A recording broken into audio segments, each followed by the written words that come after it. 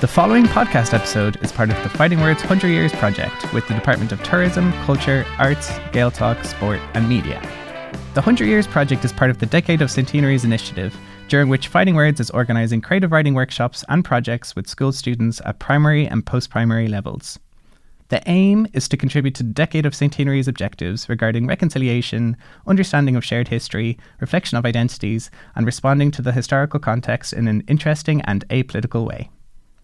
You can find out more about other events related to the 100 Years Project at our websites www.fightingwords.ie and www.fightingwords.co.uk. Now we have Kaila Patterson, who is one of the members of the Young Advisory Panel in Fighting Words and also was involved in the 100 Years Analecta anthology, which was an anthology of short stories where writers were invited to cast their imaginations 100 years in the past and 100 years in the future. So hello, Kaila. Thank you so much for being a part of this podcast episode. Hi, thanks for having me. How are you? I'm good, how are you? Not too bad, not too bad. So could you maybe just briefly describe like how you got involved in Fighting Words and what your like role is now in the organisation? I started as a member of the Write Club at Fighting Words NI, and then in spring 2022 I was part of the Young Playwrights Project. Now I'm on the Youth Advisory Panel for Fighting Words. Cool, incredible. And what does the Youth Advisory Panel mean? Can you describe that a little bit? Because you're the only member of that panel that we have on today. Yeah, well, we're a board of 11 young people that are really just supporting Fighting Words and giving the youth input. And what have you made any suggestions so far? Like what's something that has come up? Yeah, one of the main topics that we spoke about on our first meeting was connecting with other writers and how we can have young people maybe meeting from the north and the south and working together. And that seemed to be a really popular theme, just getting a community of writers. For Write Club, could you maybe describe that as well? That's online, isn't it? So it's kind of there's like a hybrid version. If you wanted to maybe give us the basics of what that is and what that means for you. For me, it's really just a community of writers that, you know, they're always so encouraging and supportive and people that you can really relate to. It just gives me a space to be creative and to really, you know, share my writing, because I wasn't confident doing that at the start, but Write Clubs really helped me to, you know, enable that and feel that other people can read my writing and that they're going to be really supportive about it, which is really nice. But yeah, I just love the people and the community of it. It's really cool. Cool. And how important is community to a writer? Like, why do you think community matters? You mentioned it for the Youth Advisory Panel and then also in Write Club. So what effect can having a writer community have on you as a writer, do you think? I think it gives you people to relate to and people who really understand, because if you don't have any friends who are into creative writing, then you're trying things on your own and you're trying new things. You're not sure if you're doing it right. But having a community of people who are like you and who just understand. Also getting to read the work of other writers. I mean, it's a really big privilege, and to know that they trust you to read their work. And it just lets you know that it makes writing a bit less lonely, because when you're sitting at a laptop or at a notebook and you're writing, you know, most writers do that alone. But when you have a group, it makes it feel like you have people there who are with you. And that makes it really nice. Yeah, no, totally.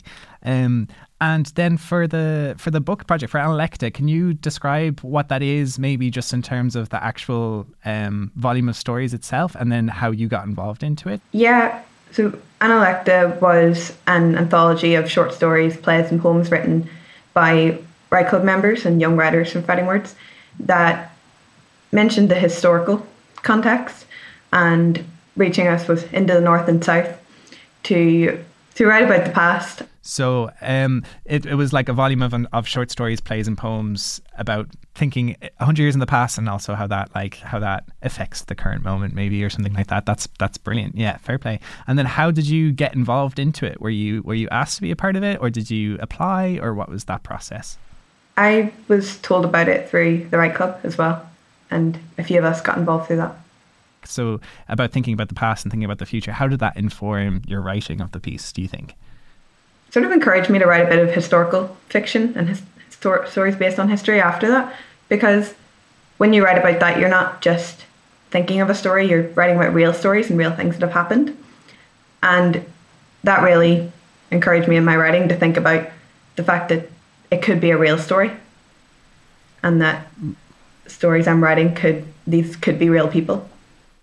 Yeah, I love that. It like lends a sense of realism to it. And what was the process of writing it as part of Write Club like? Were you given like prompts every session, or did you have, was it a multiple draft thing? Did you revise it? Like, could you explain what that was like? Yeah, I wrote a first draft of my short story and I shared it with the Write Club, and I got some really good feedback on it and how I could improve it and what was good about it, which was really helpful. And then I rewrote it as a second draft. And after getting that feedback as well, I mean, once I rewrote the second draft, I felt much more confident about it. And I felt like it was a lot better. So I think that's that was a really helpful thing. Cool. And maybe that ties back into the community aspect of right? You can share your work. And what was it like getting feedback? Was it a little bit, was it nerve-wracking, or were you like happy to get the advice? No, I was completely happy to get the advice, because it's always really well put, I think, and it's always supportive. There's never any negativity, and there's, it's feedback that's going to be helpful and that will really help you as a writer. So it doesn't feel like you should be nervous about it at all, because it's always really lovely. So how did you feel reading other people's work? Did they interpret the theme like wildly differently to you, or did anything from reading their pieces occur to you that hadn't before? It was really interesting reading other people's pieces, because everyone took 100 years so differently. Some people focused on the future, some people focused on now, and some on the past. But yeah, the different ways that everybody sees the world as well. And how do you think writing can help like process or like emote or have a conversation about those bigger issues? Like, why is it a useful tool? Because writing's what helps writers express themselves and get their feelings out. And sometimes for some people it's harder to talk about it. But if you can put it into a story where it feels disconnected from you almost. And it's just a powerful tool, because creativity and, poetry, rhymes, they stick in people's heads, and stories can be easily remembered. So it's a way of helping people remember and letting them know that there are important issues out there that young people are writing about, so they care about them. And what do you kind of enjoy the most from it? Is it the self-expression? Is it the like speaking to a bigger theme? Like what is the most enjoyable aspect, do you think? It's something that I've always loved to do and always hoped to do, because there's just something through words, how just writing words on a page, that can just bring such a difference, even to you, maybe not even to the people reading it, but just for the writer as well. Yeah, it means a lot. Incredible. So do you want to maybe describe a little bit the piece that you wrote for the anthology, maybe what the title is, and give a little bit of context, and then we can read the excerpt? The title was Explosive Words, and it was a short story based on the Troubles in Northern Ireland. And it was about a young boy living in and around Belfast, witnessing those troubles and trying to make sense of it, because kids interpret things very differently. Cool. And like, how did that idea occur to you, and why did you decide to write about that specifically? I think the perspective of young kids can be really interesting, because they see the world through such a positive light, kids don't want to accept there's bad, they want to believe that everyone's good. Gorgeous. Yeah. So you have the historical perspective, but you also have like the age perspective, and it's really interesting to kind of play with that optimism, where everything else is a little bit more grey space and ambiguous. So that's really cool. It's great to get an insight into like the thought behind the story as well. So thank you for sharing that. Are you comfortable? Are you happy to read out? Yeah. Explosive Words, Kaila Patterson. It matters that I was there. I witnessed those blaring swarms of Auburn explosively attacking the pedestrians on our street, the deafening, ear-aching boom rattling through my ears when they launched the bombs across the barricades. That is what they were called, right? Those gigantic barriers were a bloody eyesore. I wasn't allowed to stare for too long. Were those actually bombs they were throwing? I've read every comic in our children's section, and those cartoon bombs never look like ours. The screaming scurried underneath my skin as though bugs were scattered across my arms. I kind of hoped I was safe at home, but the outdoors revealed that I probably was not. Their footsteps were interminable, followed by haunting yells and then a crack. I did not wish to consider where that came from. Why was all of this happening? And why to me? The screaming scurried beneath my skin. That's such a good line. Thank you so much for reading that. If you were to give somebody advice about how to write a story or a poem or a play, maybe stick to story for now because that's just what you read. What like tips or tricks could you consider giving somebody? I think the main advice would be just don't give up on it. You know, you've got such a story to tell and everyone has their own stories that if you're not getting it onto a page, you're just keeping inside your head and it'll always be there and no one will ever read it. Maybe there's someone out there who needs to hear your story. Maybe you need to hear your own story.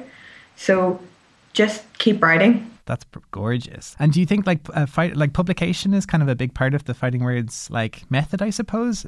Why do you think publication is important, particularly for people who maybe haven't written as much before? Why do you think publication matters? Well, that's them saying that their work is, it's something you can hold and it's something you can read. You know, and if there's, I think that helps them to imagine that they could, you know, in the future, if people want to go on to be writers and professional writers, then that it's possible, you know, even for people who haven't written before, seeing their work in a printed form and their words on a page that people are going to be reading, it just opens so many possibilities and really makes you realize that you can do that and that you could do it in the future. And I think it's so important because it just helps you realize your potential and what you could be doing and how that your words matter and that the people who have published this, like Fighting Words, you know, that they value your voice and that they value your writing. And that's really special. Is there any like final comments you want to say about like the 100 Years Project or like Fighting Words as a whole? Is there anything that you want to add that you didn't get a chance to mention? Just thank you for creating this project and creating the anthology at Fighting Words. And yeah, again, thank you for letting me come on here. Well, thank you. You gave your like time and your talents and your voice, which, as you said, is like so valuable and so important. So thank you so much for hopping on.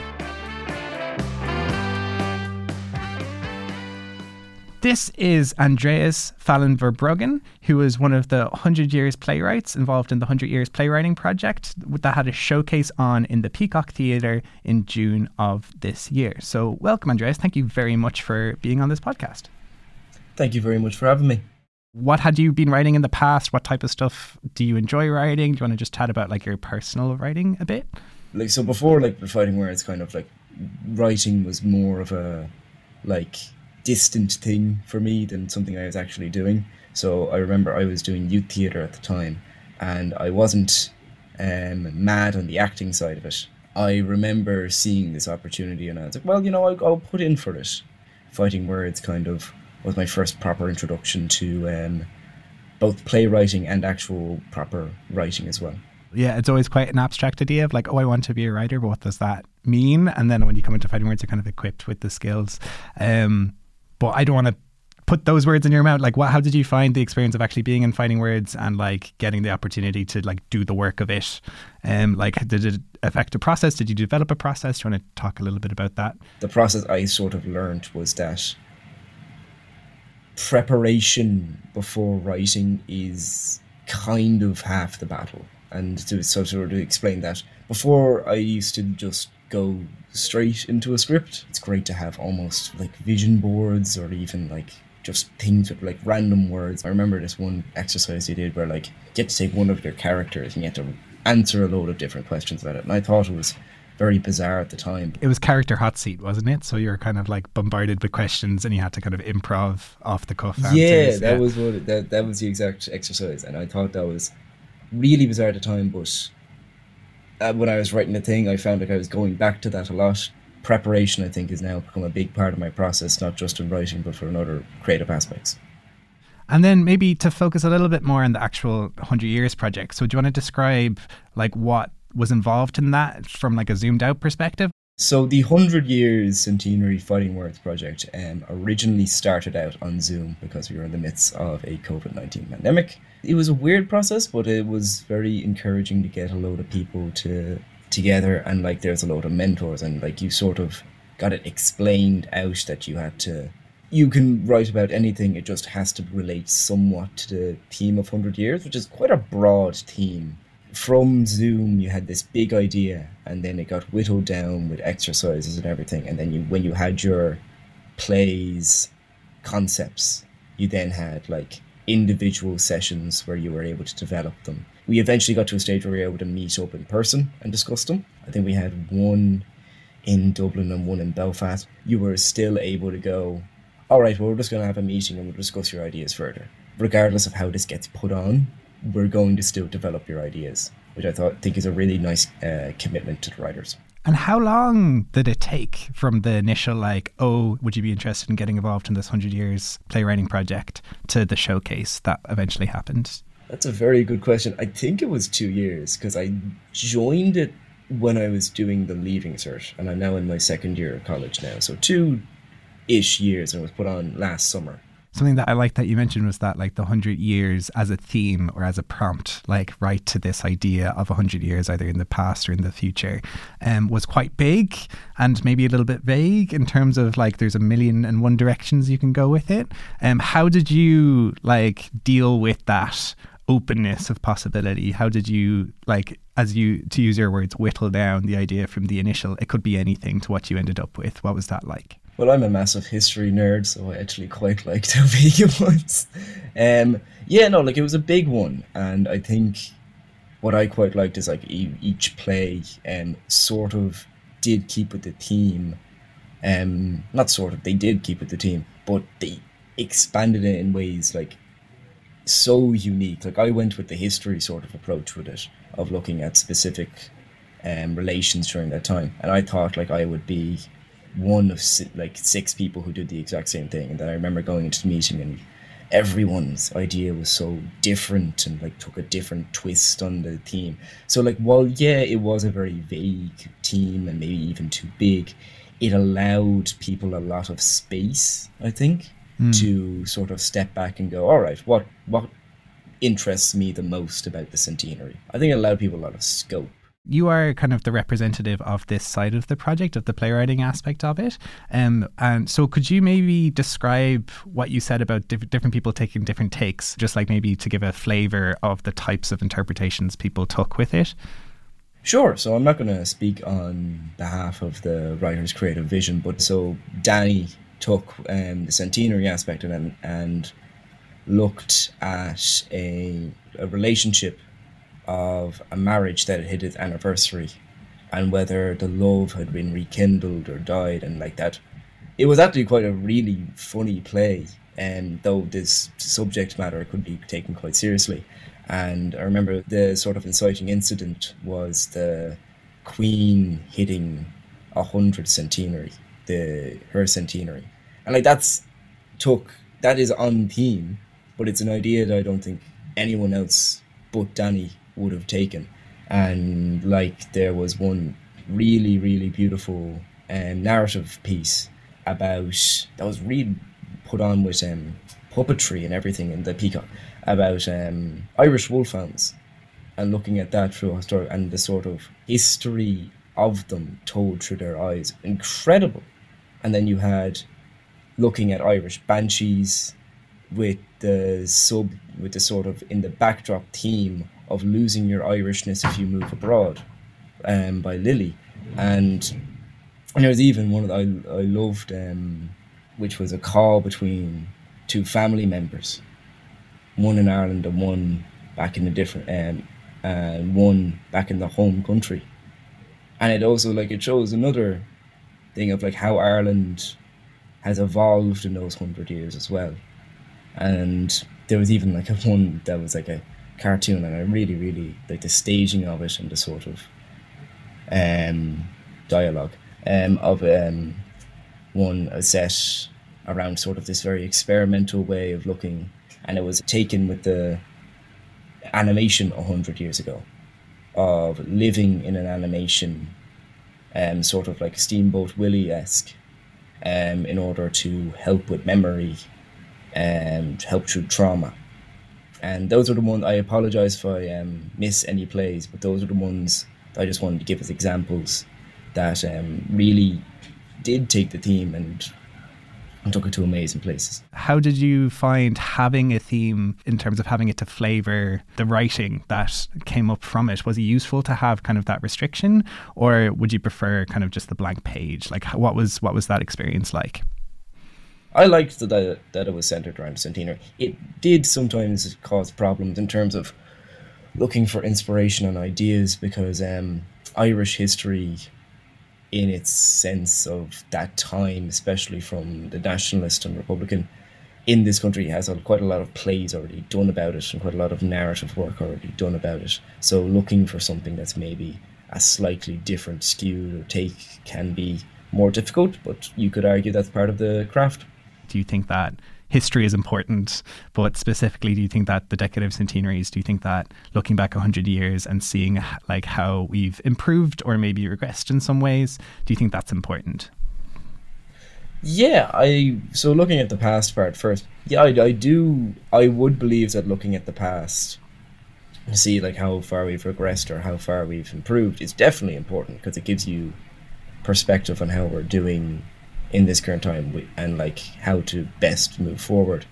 I think in terms of the centenary specifically, I know because it's not looking back at like the War of Independence, which in certainly the Republic is seen as a sort of good thing because it gave the Irish Republic foundation, but like the Civil War is actually quite a painful thing to look back on. So it's something that isn't really looking at it through these works, I would say is important, because you have to look at these events. You can't skip over them, but at the same time, you also can't, I would argue you can't dwell on the past. Like it is significant that it's 100 years, and the country we have now is, I would argue, significantly different. Like even making this play, I took a slightly, you could call it controversial route, and I remember being in the room with actors and playwrights, and there was a bit of, I think it was over one line in particular, I can't remember which line, but I think it was a line that mentioned the black and tans, and there was a bit of a discussion of what is the reason, like how do you portray that in a way that helps the play and doesn't cause unnecessary shock and outrage, but like these things do need to be discussed. Just because you've raised really, really cool points. I liked what you said about sometimes the history is painful, but it can't be ignored, but it also doesn't do to dwell on them as well. That was really interesting. Just to continue with that thought, how do you think creative writing could be like a vehicle to think and talk and discuss about that type of change or that type of reflection? How do you think that like creative writing specifically can help further those thoughts or discussions about the past? I think it can help because it brings together different perspectives. A lot of the writers were quite young, but they were from different backgrounds. And at the end of the day, it could if the thing is poignant enough, which we all hope our showcase was, it could cause a conversation outside. Cool. Yeah. And I loved what you said about including different voices into that conversation and how that can make you see things from a different angle and help you to process it even more. That was very well put. So thanks for sharing that. Do you want to talk about the actual piece that you wrote for the showcase in a little bit more detail? Maybe say the name of it and maybe just give a brief overview. Yeah, so the piece that I wrote was called Kingdom Come. The overview was basically, it was set after the foundation of the Irish state and the constabulary that was under the control of the British was now taken by the Irish Free State, taken under control. And one sergeant who leaves it, and over the fact that he refuses to work for a government that was the rebel forces in Ireland and had led to the death of his son. And he then goes into basically squatting in his own home, refusing to coexist with this new world. In fact, trying to separate his house from this free state, as he wants no part of it. And then the inciting incident is the fact that one of his past son's friends and one of his former constables and one of the father's former constables comes to visit him in his home to try and talk him out of it. Cool. And if you're happy to, I'd love to hear the excerpt. Or yeah, I can read you just a quick excerpt. The title of this piece is Kingdom Come, written by Aindreas Fallon Verberuggen. O'Rourke places his coat on the back of the chair and looks around the living room. O'Rourke: Christ, you've really cleaned out the place. You planning on moving out? Murphy: Something along those lines. O'Rourke: Sure, what's wrong with the place? A lot of people would count their blessings to live here. Murphy: You didn't come all this way to talk to me about property, did you, Kieran? O'Rourke: No, I didn't, sir. Murphy: Then can I ask, why are you here? On top of that, please don't call me sir. I'm not your sergeant anymore. O'Rourke: Of course. Of course. I just wanted to talk, that's all.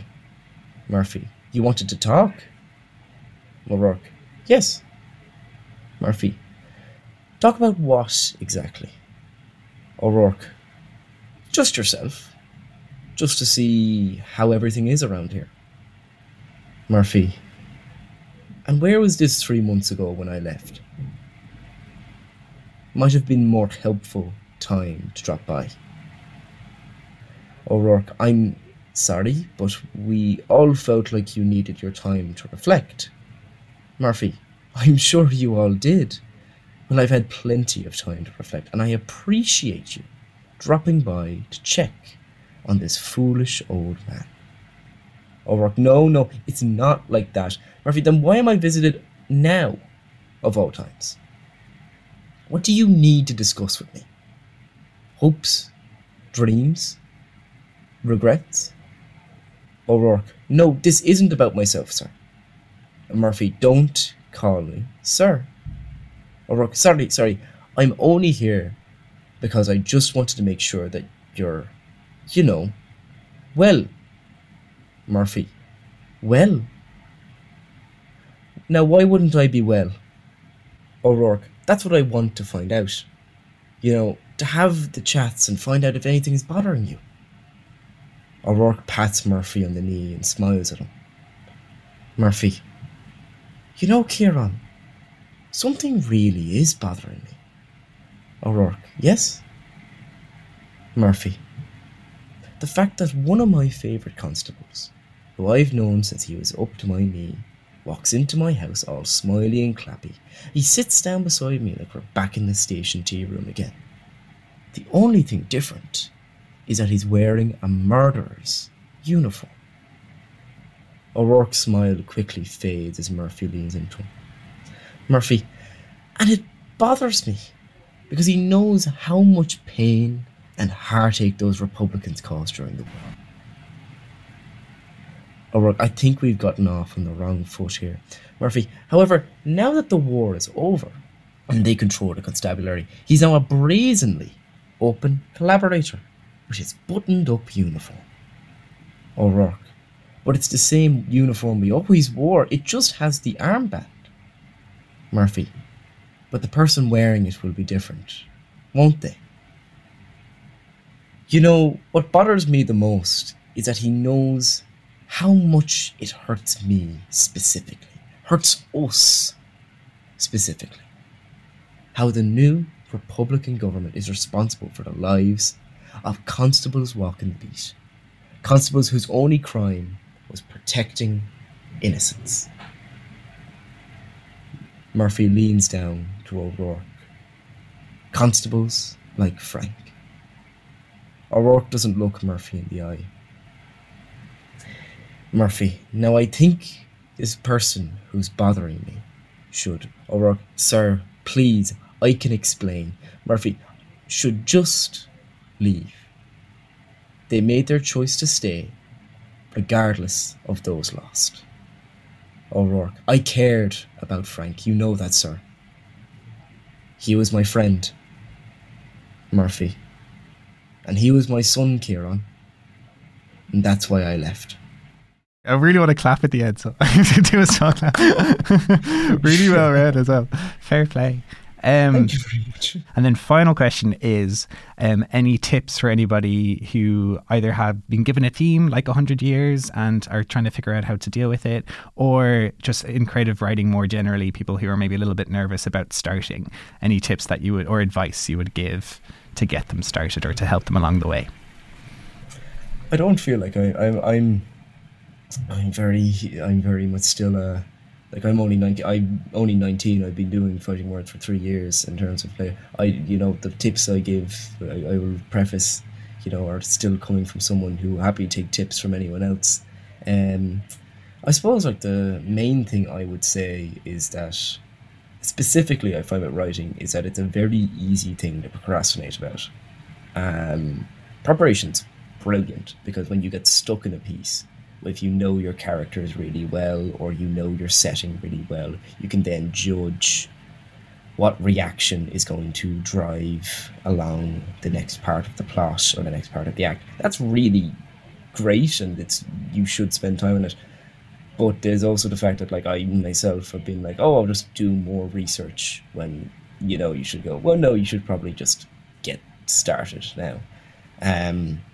Writing is a tough thing to start, and it's also a tough thing to finish. Breaks are good, like for anything you need to do. You don't need to be working 12 hours a day on your thing, but just take it in manageable time, set realistic goals, and you're not going to have a full script that you're going to be happy with in a day. Criticism's great. It sucks, but it's great from other people because it helps you. And like you might love certain parts of your play, and you might think they're amazing, but someone might go, it doesn't work. I remember in my play there was one thing where I had Mick paint over his windows with shoe polish, and I thought it was brilliant because it kind of showed how crazy, and it was kind of a great visual. And then I think it was either Roddy Doyle or someone just said it just doesn't fit the story, and you just have to go shrug your shoulders and go, if you truly believe in it, obviously, of course, like if you truly know this is a necessary part of the story, then maybe keep it in, but maybe change other aspects to make it a more prominent piece as part of the narrative. But if it's a piece that you're like, I just really loved this image, but it doesn't fit the story, unfortunately, it's just something you have to take. It makes you a better writer, being able to work with other people and being able to take their comments on. It's a hard thing to do, but it does make you a better writer. Class. That's all my questions. Thank you so much. Oh, thank you very much. I loved being on this. So cool. Glad to hear it.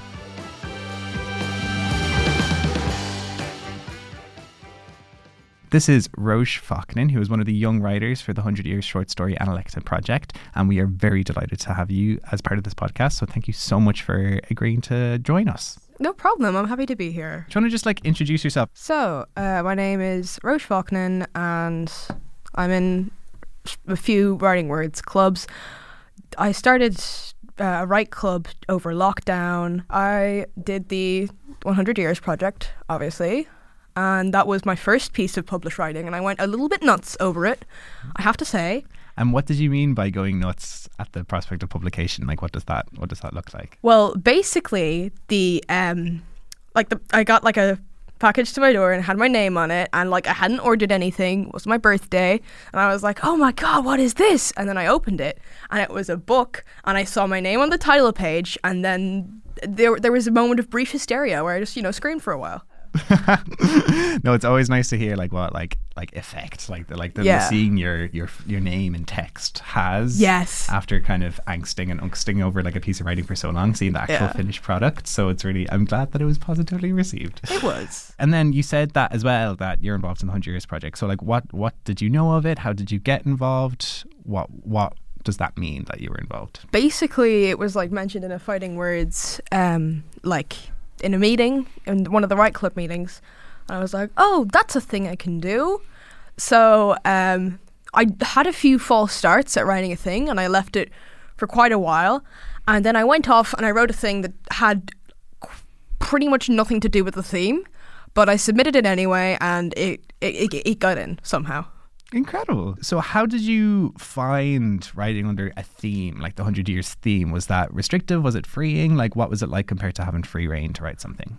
Well, see, the thing about having a restrictive theme is that you can always do what I did and just completely ignore it. So, you know, all the other stories in the book are all the stuff about climate change. There was one about the French Revolution, which was a pretty good poem, I have to say. And then you've got mine, where a door follows a girl around and eats all her family and all the good stuff. But I think that's worthwhile to mention. I think it's nice to know that even when you have a specific prompt and you have a theme, like there's so much freedom within that, and you don't have to have like an oversized loyalty to it, right? Yeah. You can just get it to prompt an idea that could be unrelated. And how do you think why does writing matter when thinking about this question of time?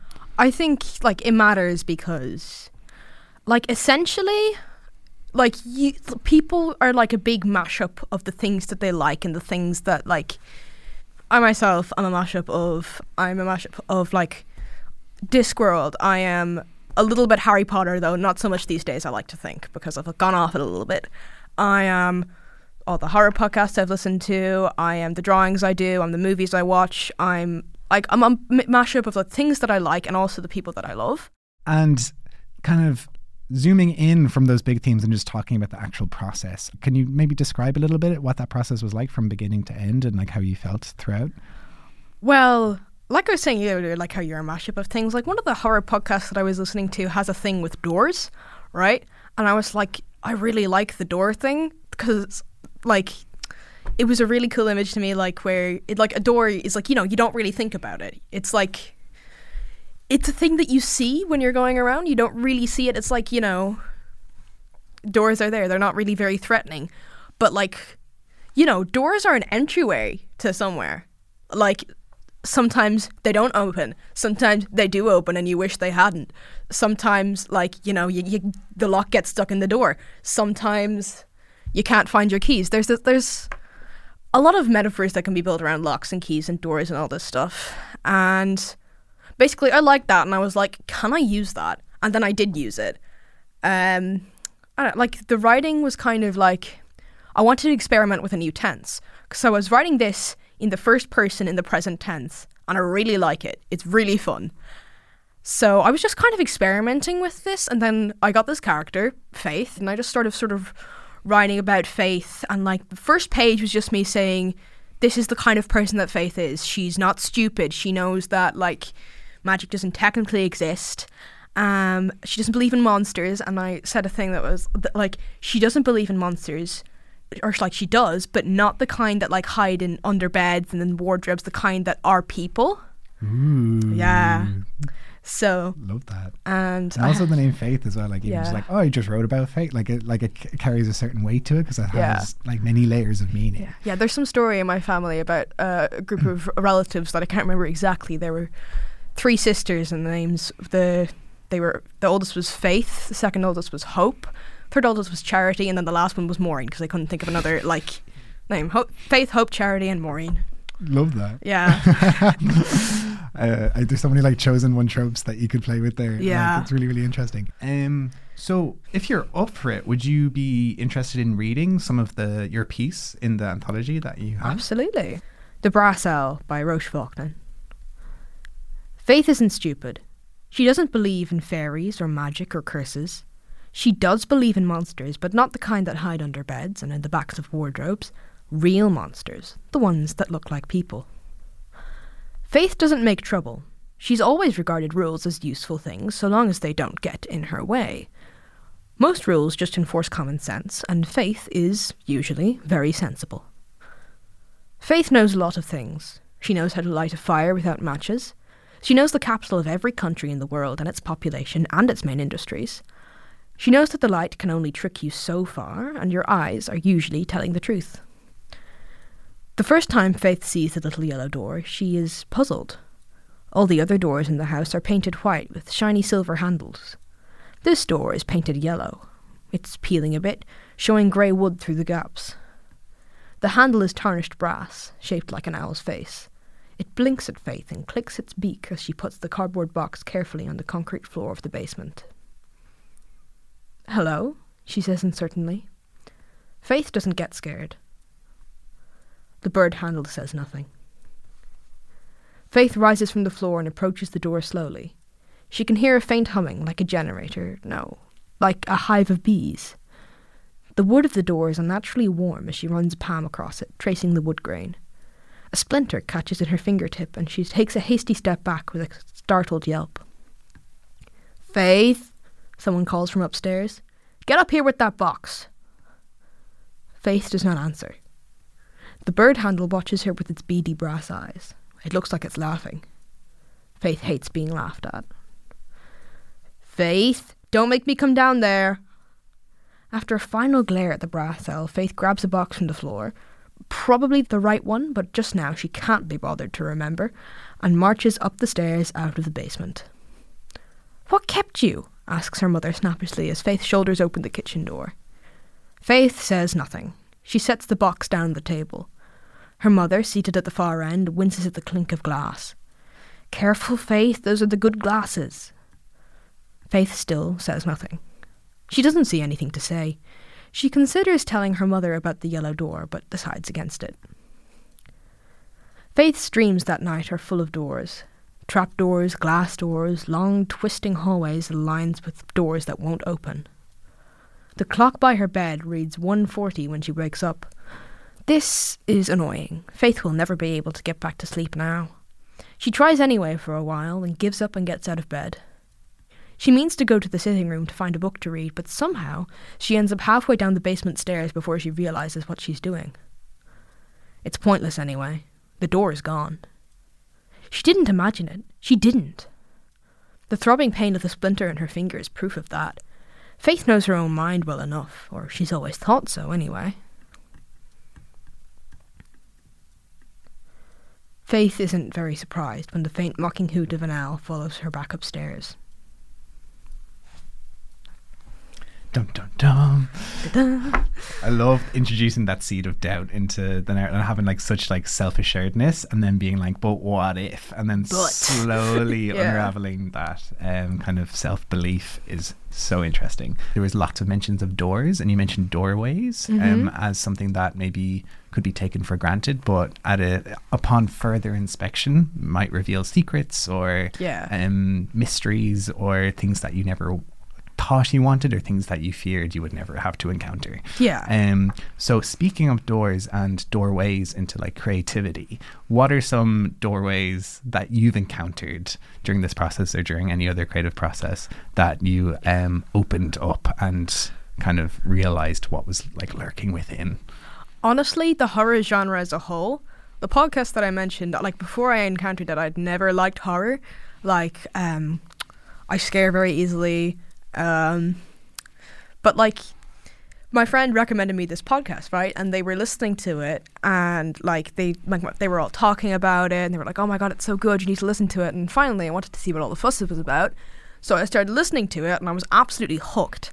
There are 200 episodes of it, 40 minutes long, 5 seasons. I listened to them all. I was scared witless, and I loved it. So I haven't seen like many horror movies, but I think definitely I prefer audio horror to like horror that you can actually see, because if you're listening to it, your mind gets to make up the things that would scare you most. Any advice that you would give to writers who are a little bit intimidated by the prospect of writing or are kind of overwhelmed at the thought of a blank page? Like what helps you? You have to write the bad stuff before you can write the good stuff. So with these always go for it, because it's really cool. You get a chance to write something, and then at the end of it, you might get to see your name in print, and that's really, really cool. So go for it.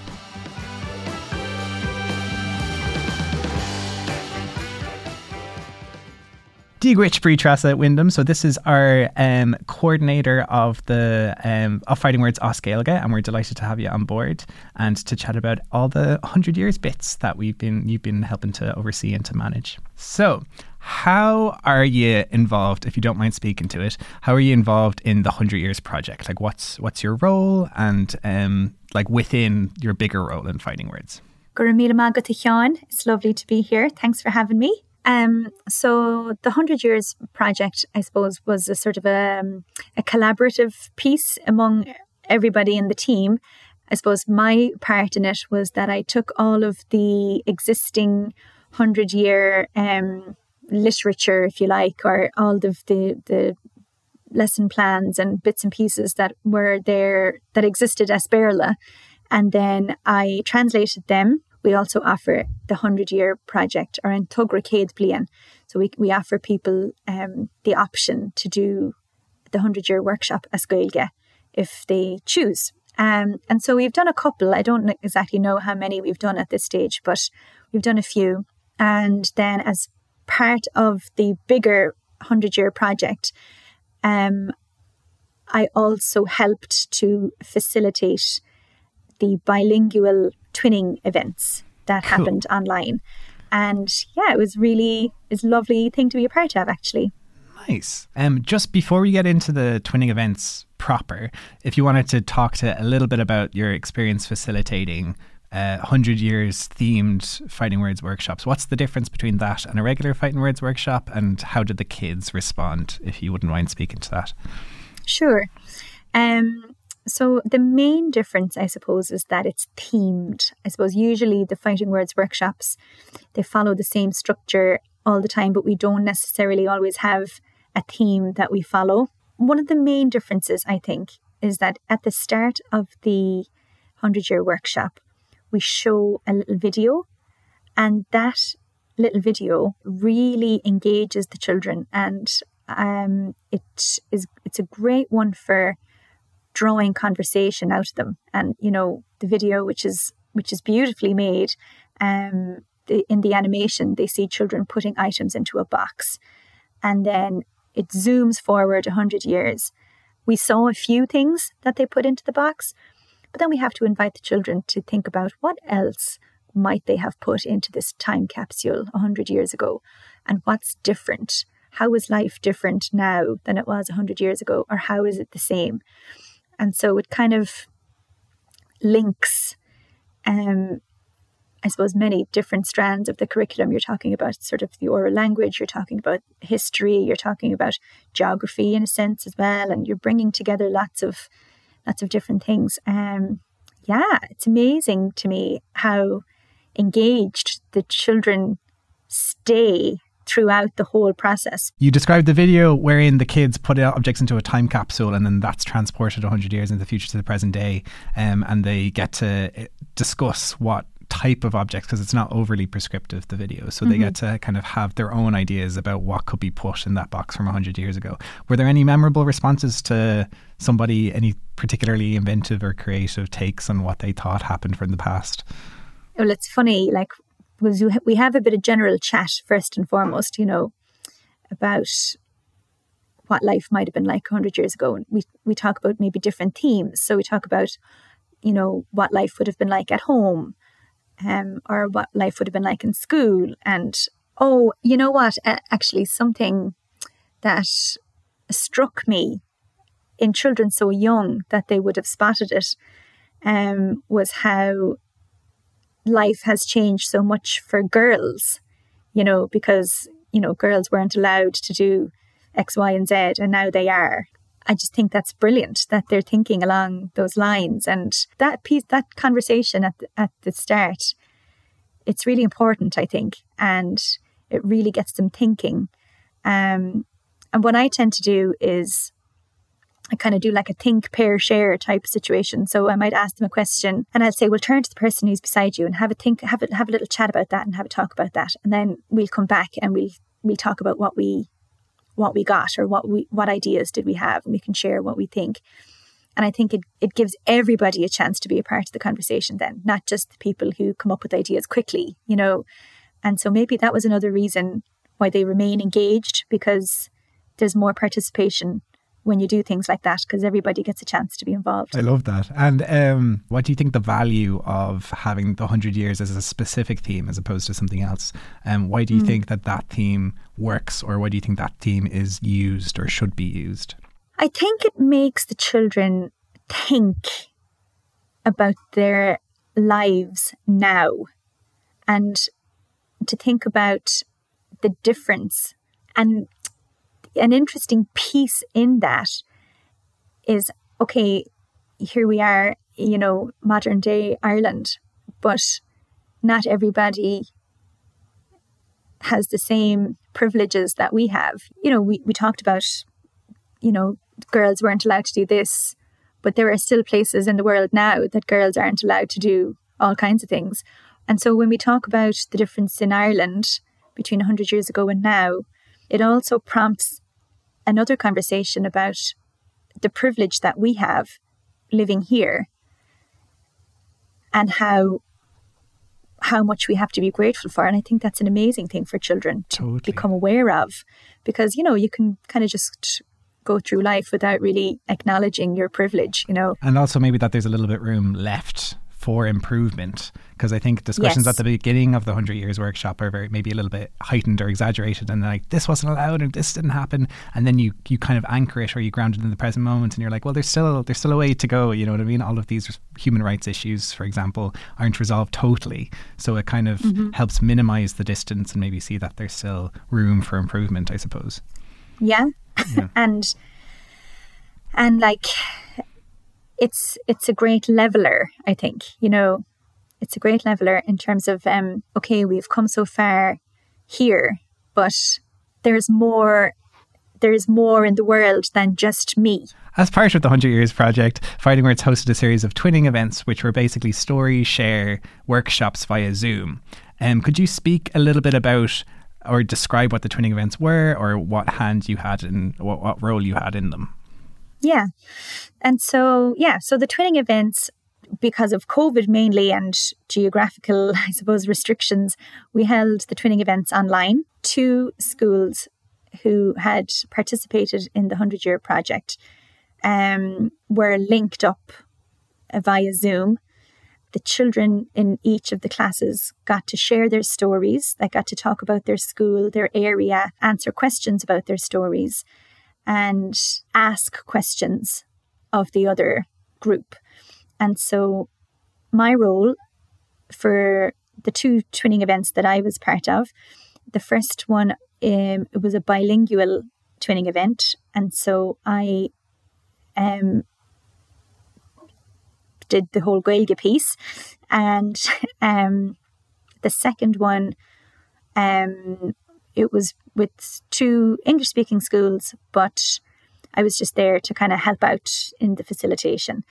And it was a really lovely event. I suppose it's probably worth mentioning as well that it was kind of an all-Ireland story share event. So there were schools from Northern Ireland paired up with schools from the Republic of Ireland. So for sure, the pandemic and kind of introducing this hybrid learning and having an online component in the classroom was maybe learned from that. But it's interesting how you can use it to increase accessibility as opposed to having a big in-person meetup in either Northern Ireland or the Republic of Ireland. You could have this kind of setup where it transcends that boundary, I suppose.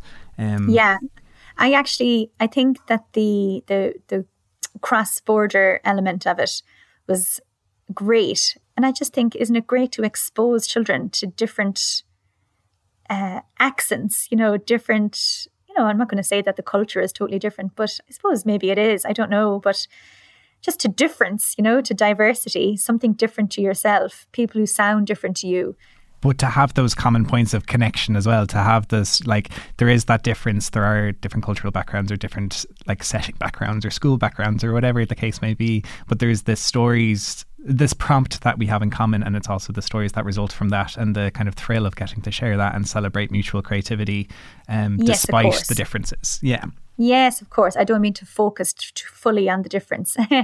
Because I suppose the thing is, there's more in common than not, of course. And the stories are the way in, the stories were the main commonality that day, where the kids were willing to to read and share and ask questions and answer questions. And yeah, it was just a really, really pleasant. And you know what else was really lovely, I thought? The children had practiced a little song to sing, and they were able to kind of share their song. And yeah, sure, it's just fabulous.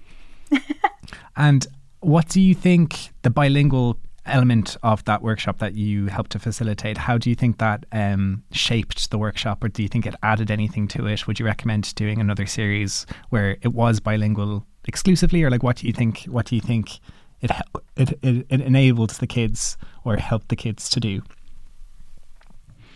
The thing about something being bilingual means that, to me, what it means is basically what you're saying to somebody is, I recognize you. I recognize your language and your culture, and I respect it. And I'm making an effort to make you feel included. You know, when there's a Gaelscoil, the culture of the Gaelscoil is that things need to be as Gaeilge. And so if we can do that, then why shouldn't we do that? You know, like it's a wonderful thing to be able to bring to the table, to include your language, to include your culture. And I would definitely urge other schools, even if they're not in a Gaelscoil setting, or even if they wanted to increase the level of Irish that they're speaking in school, it's a lovely way to do that. It's a lovely informal way to include Irish into your school day. And, you know, there's no pressure. It doesn't have to be right.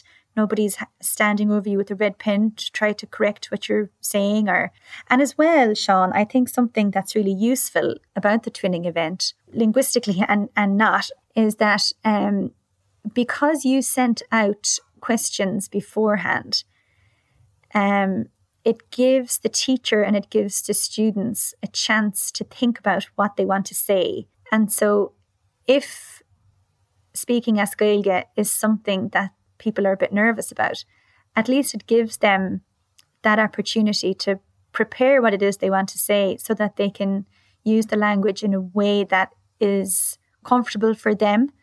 And I think that's great. The twinning events were basically an hour long, and the teachers were sent, of both schools were sent in advance like a welcome message, and also a set of questions that they can explore as creatively as they like with their class, and a link to the Zoom session where they meet up, as well as copies of the stories from both classes that were written under the theme of 100 years.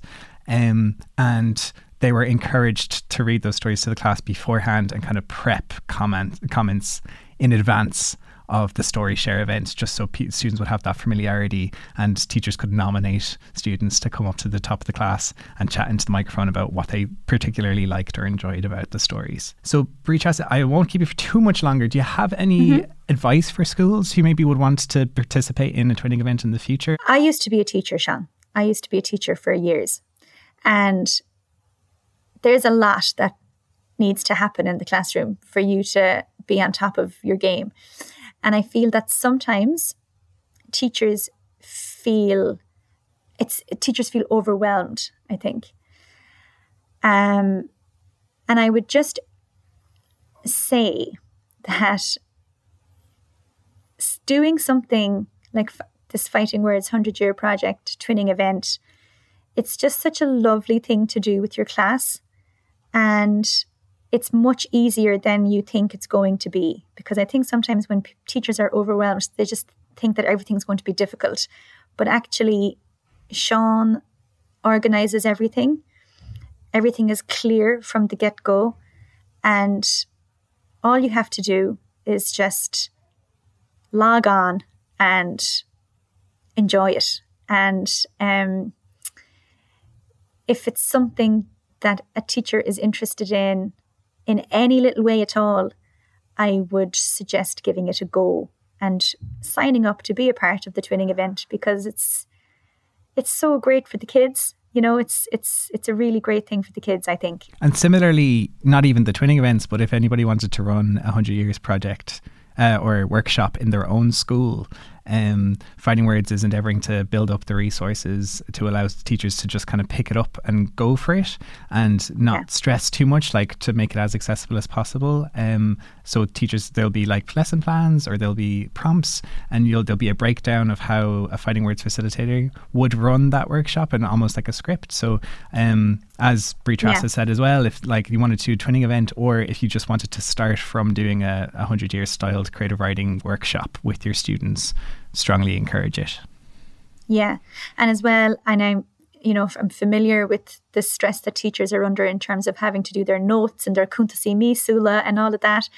And doing something like the twinning event, doing something like the 100-year project with your class, you're kind of covering a lot of subjects in one go. So it's a great way to integrate lots of different subjects. And it kind of cuts back on the planning for you as well as a teacher. So, I mean, I don't know any teacher who wouldn't be all for that, Seán, to be honest.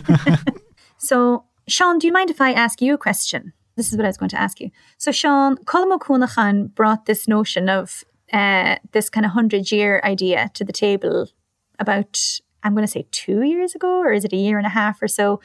And we kind of had a couple of Zoom meetings over it and here and there and what we wanted to do. And we talked about, like how to roll it out in secondary schools and primary schools. And it was kind of growing and growing and growing. And I felt like every time we had a meeting about it, there was some other new strand. And then the next thing, the answer to all our prayers, you came along, you came on board to sort us all out. Can you tell us a little bit about what your role is in this 100-year project, please? So yeah, thanks for asking. So yeah, Kaila Patterson approached me early this year and said that there was this 100 Years project, and basically a series of workshops were being run with schools, both at a primary and a secondary level, with a video prompt that had been created, which was basically a few objects like a horseshoe or a teddy bear, or I think there was a fiddle as well, that were placed into a time capsule, and that prompted the type of discussion that you were talking about, Bríd-Treasa, at the beginning of this segment. And basically that was happening. And then also the 100 Years Playwrights program was happening, or had been happening for a while. And there was also a couple of book projects. And basically, as you said, there were lots of bits happening, and they just kind of needed somebody to manage the pieces. So I came on board then and started to develop the videos. So we have a new video now, where the one that you used in your workshops. We also the showcase for the Peacock was on this year, and we had the anthology that was published for the short stories, where a couple of people in this podcast got to read excerpts, which is really amazing, and it's wonderful to have them. And similarly, we had the twinning events that you've described, and hopefully we can continue to have another batch of those in the future. But I suppose the next step, or the next part of the 100 Years project, is the online launch. So this podcast is part of the online launch of the 100 Years project, which will hopefully increase visibility of it and allow teachers to join in. There's going to be resources on the Fighting Words website, in the websites that I listed, and everybody, I strongly encourage them to kind of pick it up in their classrooms and to help grow the 100-year theme and project and messages that we talked about during this episode. So thank you so much, Bríd-Treasa, and thank you so much to all of our guests who came and spoke on this, our 100 Years themed episode of the Fighting Words podcast. It's been a genuine pleasure to chat to everybody, to listen to excerpts of pieces that were under the umbrella of 100 Years, to discuss the twinning events and also the possibility of growing and expanding into schools in the near future. That was our 100 Years themed Fighting Words episode as part of the Fighting Words podcast series. Thanks to the Department of Tourism, Culture, Arts, Gaeltacht, Sport and Media, and thanks as well to our wonderful guests for joining us today. You can contact me with any 100 Years questions at seanfarley@fightingwords.ie, or to keep up to date with all the 100 Years events that are upcoming, you can look at www.fightingwords.ie or www.fightingwords.co.uk.